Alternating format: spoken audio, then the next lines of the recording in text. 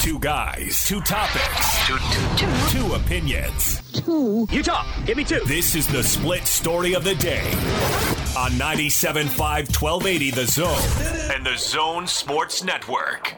We got to be better. We got to do things at a higher level and be better at those things. And I think, we've addressed those going forward. And, we're excited for the opportunity to break that 2-game losing streak against the Kings. Obviously, you can't sit and dwell in the NBA. You got to have amnesia. You lose a game, shoot, we got to go out there and get the next one. Then you lose 2 in a row. It's like, all right, now we really got to turn up our sense of urgency to, really stop this losing streak. So we've addressed things internally, of how we're going to do things and continue to step up and grow as a team, but nobody's here hitting the panic button. It was 2 games, and we're looking to improve going forward. All right, tonight the Utah Jazz take on the Sacramento Kings in California's capital city. Tip-off will be at 8 o'clock. Pre-game coverage begins at 7. It is the big show. Gordon Monson, Jake Scott. Your split story, of course, Jazz game day. And on a 2-game skid going up against another team, certainly that is inferior from a record standpoint, but talked about it in the bottom of the hour update. The Jazz will be more shorthanded than even they were on Monday, as Mike Conley will miss the game as he re-aggravated a right hamstring injury. And they did say it was not a new injury. It was a re-aggravation. This is why they have been so delicate with Mike and why he's missed games on the first or second night of back-to-backs, because you need Mike Conley healthy. And I'll be honest, that news, Austin, it concerned me a little bit. Usually I try not to overreact too much, and maybe I'm still trying in this case, but they need all hands on deck for the playoffs. And lingering hamstring injuries, I think, are concerning. And I personally come from the standpoint, and people differ on this, I don't think seeding in the NBA is all that important. If the Jazz fell out of the number 1 seed, I don't think it would really diminish their chances, in my opinion. Austin, maybe you disagree, but I don't think home court matters that much. I think matchups matter more than records, per se. And if you're in the top 2 seeds, you really don't know who you're playing anyway. I'm with you on the seeding. I really don't think that, but there's a caveat with it. It really matters where mentally that team that loses that seed, how they take it. Is it something that they are really, really wanting and trying to get, and then it slips through their fingers and they hit the postseason feeling like they failed at a goal? Or are they taking it, in my opinion, the right way and going, doesn't matter if we're the 1, 2, 3, or 4. We got to get the right matchup and do our best in the first round. So I'm with you there. The concern about a hamstring, Jake, Ricky Rubio was not anything incredible. He wasn't fantastic. He wasn't one of these preeminent talents as a point guard. But his hamstring injury ended a Jazz season a couple years ago. It did. I agree. All you needed from Rubio was a league average, and you were going to win games. And he, with a hamstring injury, missed the playoff round, and boom, Jazz go out now as against Houston. But it would have been different, I think, with Ricky Rubio. They would have been more competitive. I agree. Absolutely. And the hamstring, it's one of those that you can re-aggravate at any time throughout the rest of your career. I think let's throw a cliche out there, Austin, for a second and examine it. Limping down the stretch. You sure that's the one you want to go with here? Are you? No, that's where I want to go. Are you making a Wasatch Medical Clinic joke? I'm saying that what you're doing? I'm saying that Conley's might be limping here. No, but that's my point. Okay. Are you figuratively limping down the stretch? Wasatch Medical. Or are you literally limping down the stretch? Oh. Because one is more concerning than the other, in my opinion. Okay, which one concerns you more? The literal one. Really? Not the figurative? Not really. Because I think, the playoffs, it's a new ball game in a lot of ways. Things are more intensified. It's a different game because you're playing against the same team night in and night out. And, guys can figure it out or not, but I would rather have my team healthy and maybe needing to tighten the screws a little bit as opposed to literally limping down the stretch where you don't know if Mike is going to be able to go and how much, or Donovan and how his ankle is. And, those are two really, really key cogs in the Jazz opportunity to go as far as they can in the NBA playoffs. Okay, so if they lose 5 of their final 8 going into the playoffs, that's not as big of a concern to you as if they lose Mike Conley for the first round. Yes, exactly. I think that makes sense. Or you don't get 100%, And granted, 80% Mike Conley is better than 100% a lot of people on this here planet. But, I mean, when the Jazz were at their best, Locke has said this over and over again, and he's right about it. The Jazz have been blessed with health. Part of the reason they're in the number 1 slot in the Western Conference, whether you want to acknowledge how much or not, is that they have been healthier than most other every other NBA team in the league. And that helps. That helps. And it helps in the playoffs, too. I mean, why the song and dance that Kawhi Leonard goes throughout the regular season, which we all find obnoxious, is all designed to make sure that he is as healthy as he can possibly be going into the playoffs, because that's when he's not going to miss any games. And we've put such a priority on NBA championship or bust, players get away with it because your overall, record doesn't mean as much in the regular season. And it is true with the Jazz now. If we're talking that you want to see the Utah Jazz go as far in the NBA playoffs as they possibly can, they should rest Mike and Donovan as long as they got to rest them. As long as they've got to rest them to get them as healthy as humanly possible going into the playoffs, because that's what matters. So now that they've clinched, and it's not like they were not going to make a playoff spot anyway, but now that they've clinched a spot, what's there left? 11 games? 12 games? Something like around? I know there's even fewer. I know there's 6 home games left here in this building in the regular season. If you don't see Mike Conley or Donovan Mitchell the rest of the regular season, you're saying you'd be fine with that if it's all designed to make sure they're 100% ready to go in that first round. Correct.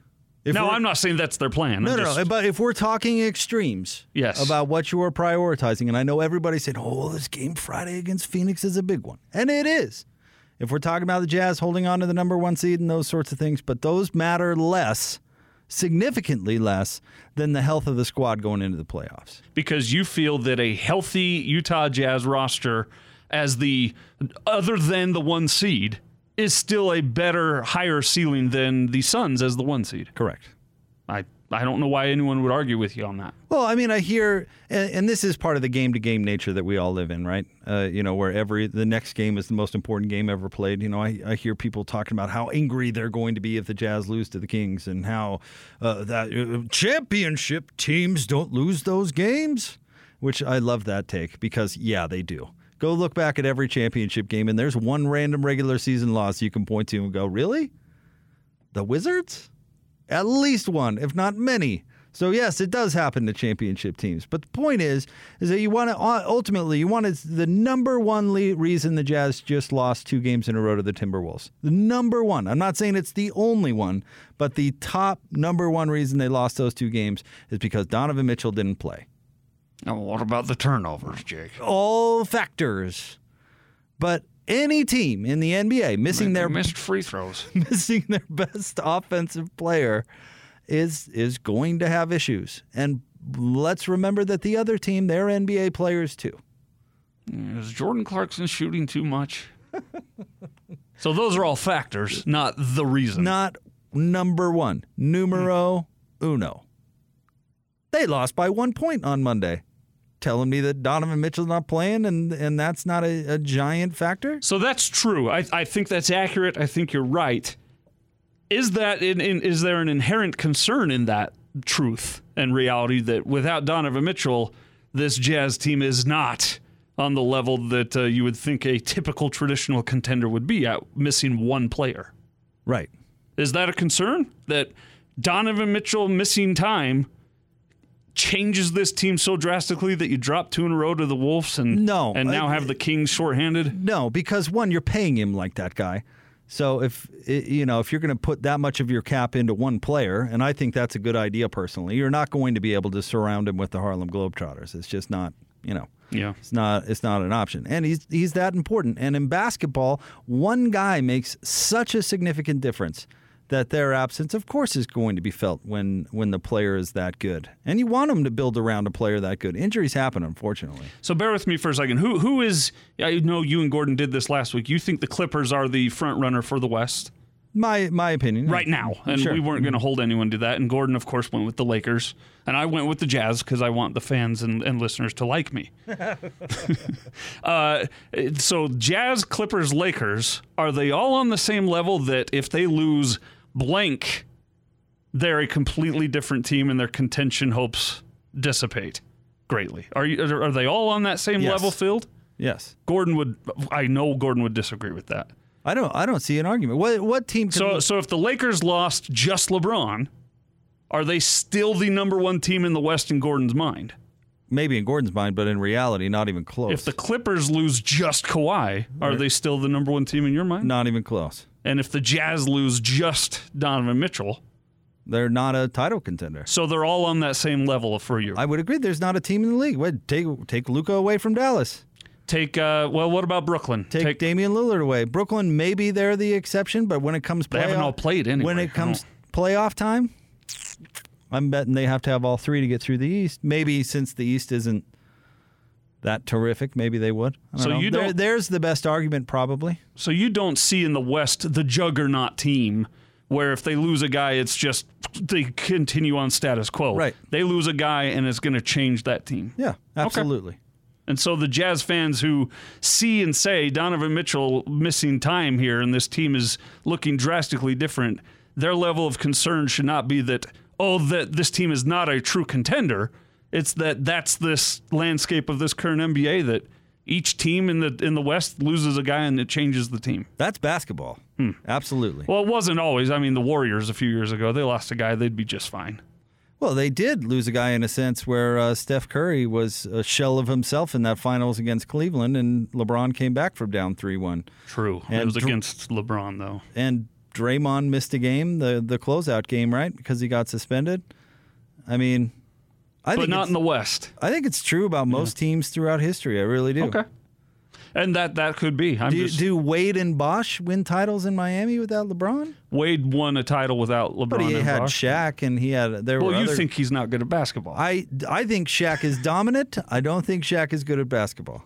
But to your point, I'm getting away from is if that Heatles team lost LeBron, does Miami with just Wade and Bosh win the title they won that year? I don't know. No, I don't. Changes think so. it all. It does. It changes it. So Donovan missing one guy does not necessarily mean that the Jazz are suddenly pretenders, and they're contenders with Donovan. No, it means they're a good NBA team that's missing their best player. Still, you know where Scottie Pippen doesn't get nearly enough credit is the way the Bulls played without Jordan. The fact that they were still, a competitive playoff team in the East without Michael Jordan, I don't think he gets enough credit for that. It's something that I didn't even really give much thought to until that stupid documentary last year. Like I just had escaped my mind that the Bulls were still, without Jordan, were still right there at the top. We're still a good team, yeah. And that's a good point. Yeah. And he doesn't get the credit there. He doesn't get that credit, and the Tony. I mean, honestly, look at all the franchises that have lost LeBron. What happens in the immediate future? They get to pick Anthony Bennett at number one. They go into the turlet, yeah. And Miami didn't bottom out quite like Cleveland has done twice now, but it wasn't pretty there for a couple of years in Miami after he left. And of course, Chris Bosh having the issues that he had certainly didn't help matters, and that's something nobody could have foreseen. But I mean, well, and but to your point, they were the Eastern Conference winner last year, and no one is really giving them the nod this year. Right. And they're the contending. Nothing changed on that team. It's the same roster. It's the exact same roster, is it not? Yep. And well, they got off to a slow start, Austin, because they got 3 days off in the offseason, so they got off to a slow start. But Miami has not gotten back to that automatic pick in the Eastern Conference that they were with LeBron. I mean, so I'm not out here trying to make excuses for the Jazz. I'm just telling you what the priorities should be in fans' mind. And that's going into the playoffs. You need all hands on deck, as healthy as possible, and they could lose the rest of the games in this regular season, and that would still be the priority. Now should they lose some key games here and there to try and match up with a team they'd prefer? Well, see, here's the hard part, though, because they're in the top two seeds, and you don't know who you're going to be playing. which is actually... they could lose enough to not be in the top 2 seeds, could they not? They could, but, I mean, yeah, they could. That could happen. Man, that would be a disaster. But there's some that believe they did that last year. Going in healthy is still more important, and they absolutely did. You think they did? 100% did that. They wanted to match up with Denver? They wanted the Nuggets, and they should have wanted the Nuggets, and they should have beat the Nuggets 4-1. Silliness. They had a 15-point lead in the third quarter. And all that backcourt violation. Oh, man. The bubble was so weird. Yeah. I mean, that's another thing you got to consider with Miami is I know Gordon loves to fight against me on this because he thinks the Lakers are the greatest team ever assembled, but it was almost fiction what we saw in the bubble last year. Lakers. There were just so many other things that had to have an effect on the outcome. I mean, the fact that Miami mopped the floor with the Eastern Conference on their way, I mean, not that they made it, but they just smoked every team in front of them to get there. Yeah, or the Suns suddenly went undefeated. Well, and still didn't make the playoffs, which yeah. I don't know about you, Austin, but left me scratching my head like, why were they there? That's what I'm saying. Why did they do that? It was a one-time moment in history that was the NBA was not. That was its own NBA season in the bubble, right? And you can't replicate that ever again. So it was weird. It was strange, but I still think that.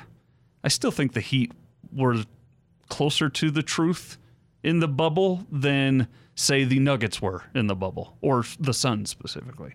So anyway, back to you think the Jazz lined up to meet up with the Nuggets on purpose. Yeah, for sure. Should they do that again this time to pick blank team? I don't think so. I don't think you can based on the play-in tournament. I really don't.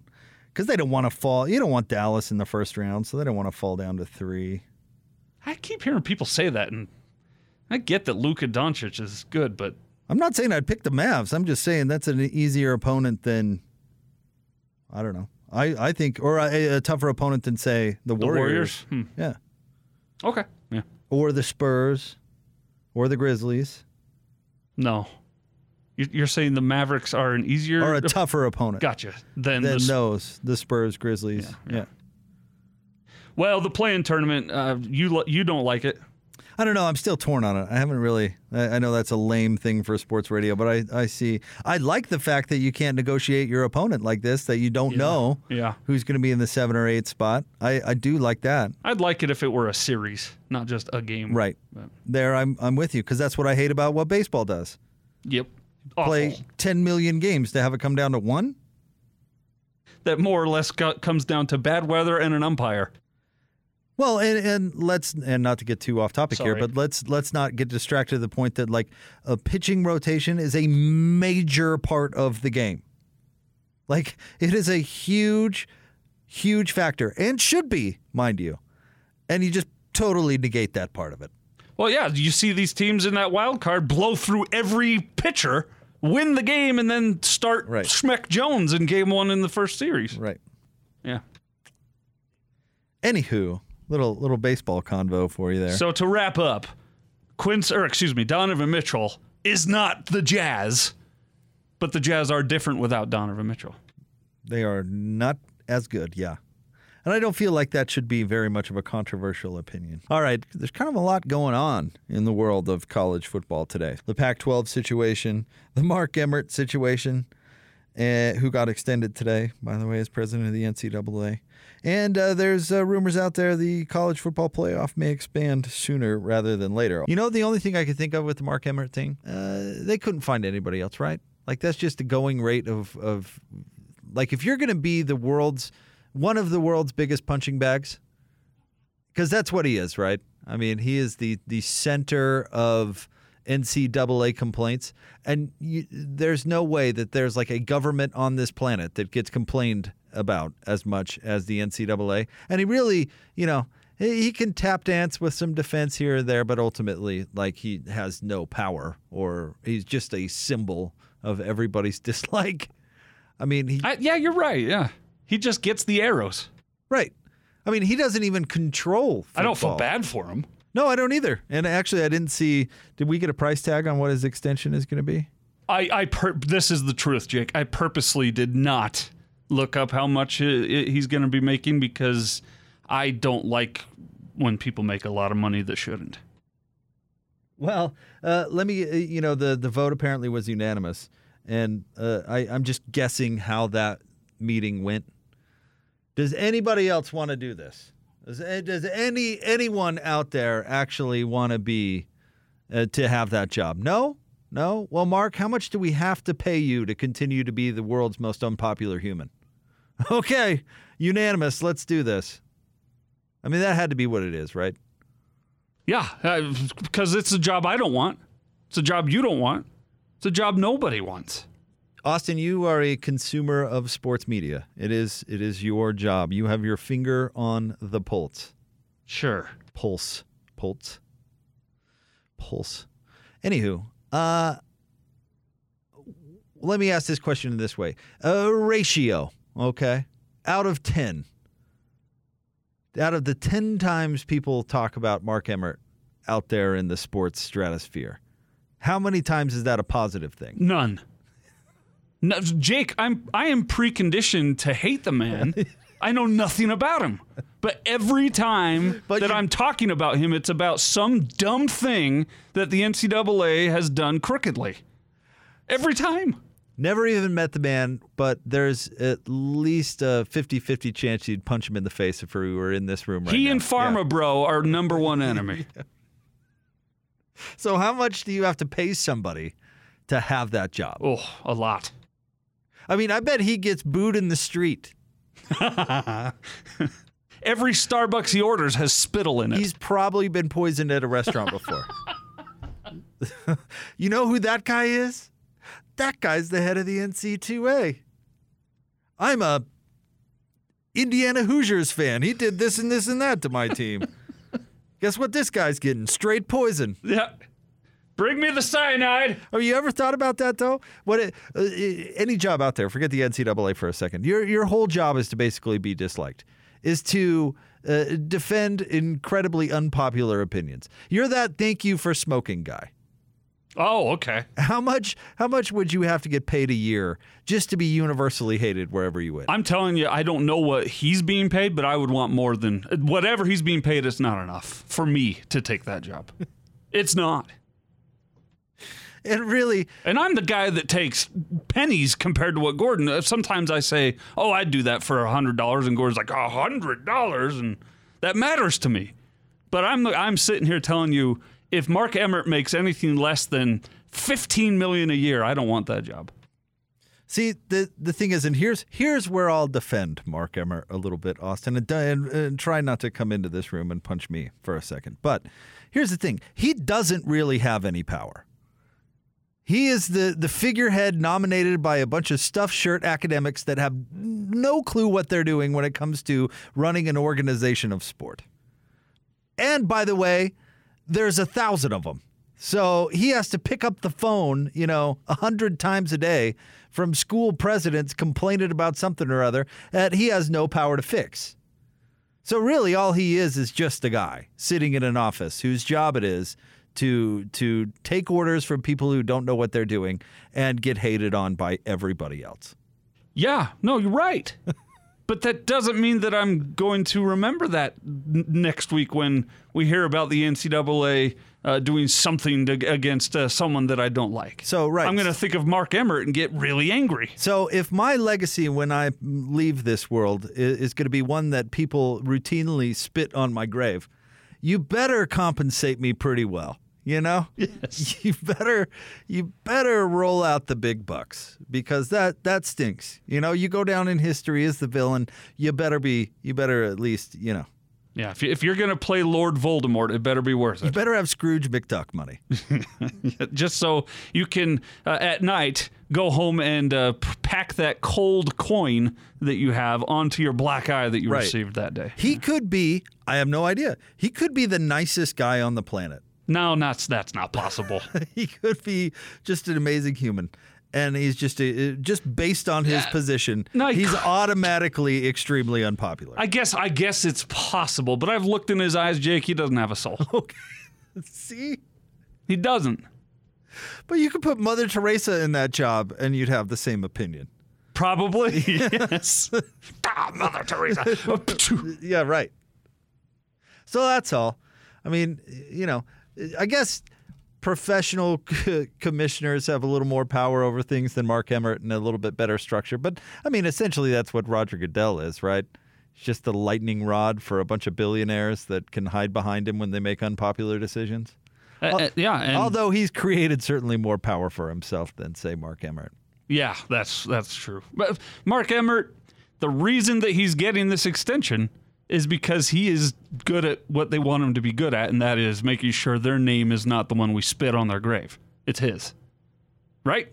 He is very good at stalling any kind of reform that is thrown at the NCAA. Mark Emmert is the guy that gets the questions, and he's very good at taking that blame. I don't know. I don't even know if he's good at it. What would good at it be? Saying, "Oh, you got to ask them." I don't have any power here. Yeah. I just work here. I mean, what would you go into an interview with any newspaper writer out there ever, and the writer automatically is like concocting their hit piece based. They're automatically being like, "All right, lead in. Guess what this buffoon said today?" You know what I mean? About Mark Emmert? Yeah, Mark Emmert. Yeah, it's never. Let's get to know Mark Emmert. No. Gordon's not writing a feature human column on Mark Emmert. Right. It's clueless Mark Emmert is what you're going to get. I mean, just think about the documentary about him, 50 years from now and what the tone and tenor will be. Is he going to get one of those Ken Burns, highlight this amazing person and or is he going to get like, and this shows that I watch the military channel too much, but is he going to get like the history's greatest villains, Mark Emmert edition, Stalin, Hussein, Emmert. More this Sunday. So you better be paying me a bunch of money because I'm getting history's greatest villains documentaries after I go. And you can make them. If I'm making enough money, go ahead and make all those documentaries you'd like. Meanwhile, John Calipari and Rick Pitino are doing what they do. And they're going to have a statue. You know what I mean? A shrine of some sort in every school they've ever worked at. So that is the only defense I can really come up with for Mark Emmert, is that has got to be the world's crappiest job.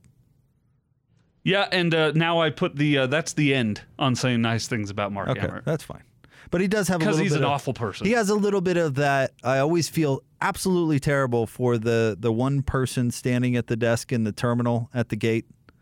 You know what I mean? The one person standing there whose job at the airport, whose job it is to get yelled at. When the flight is delayed or canceled. I mean, if everything goes right, you don't even talk to that person, right? I mean, the happy people in the terminal are not talking to that person standing at the desk at the gate. You're no longer buying a ticket from them like you used to. The only reason they're there is to get yelled at by dissatisfied people.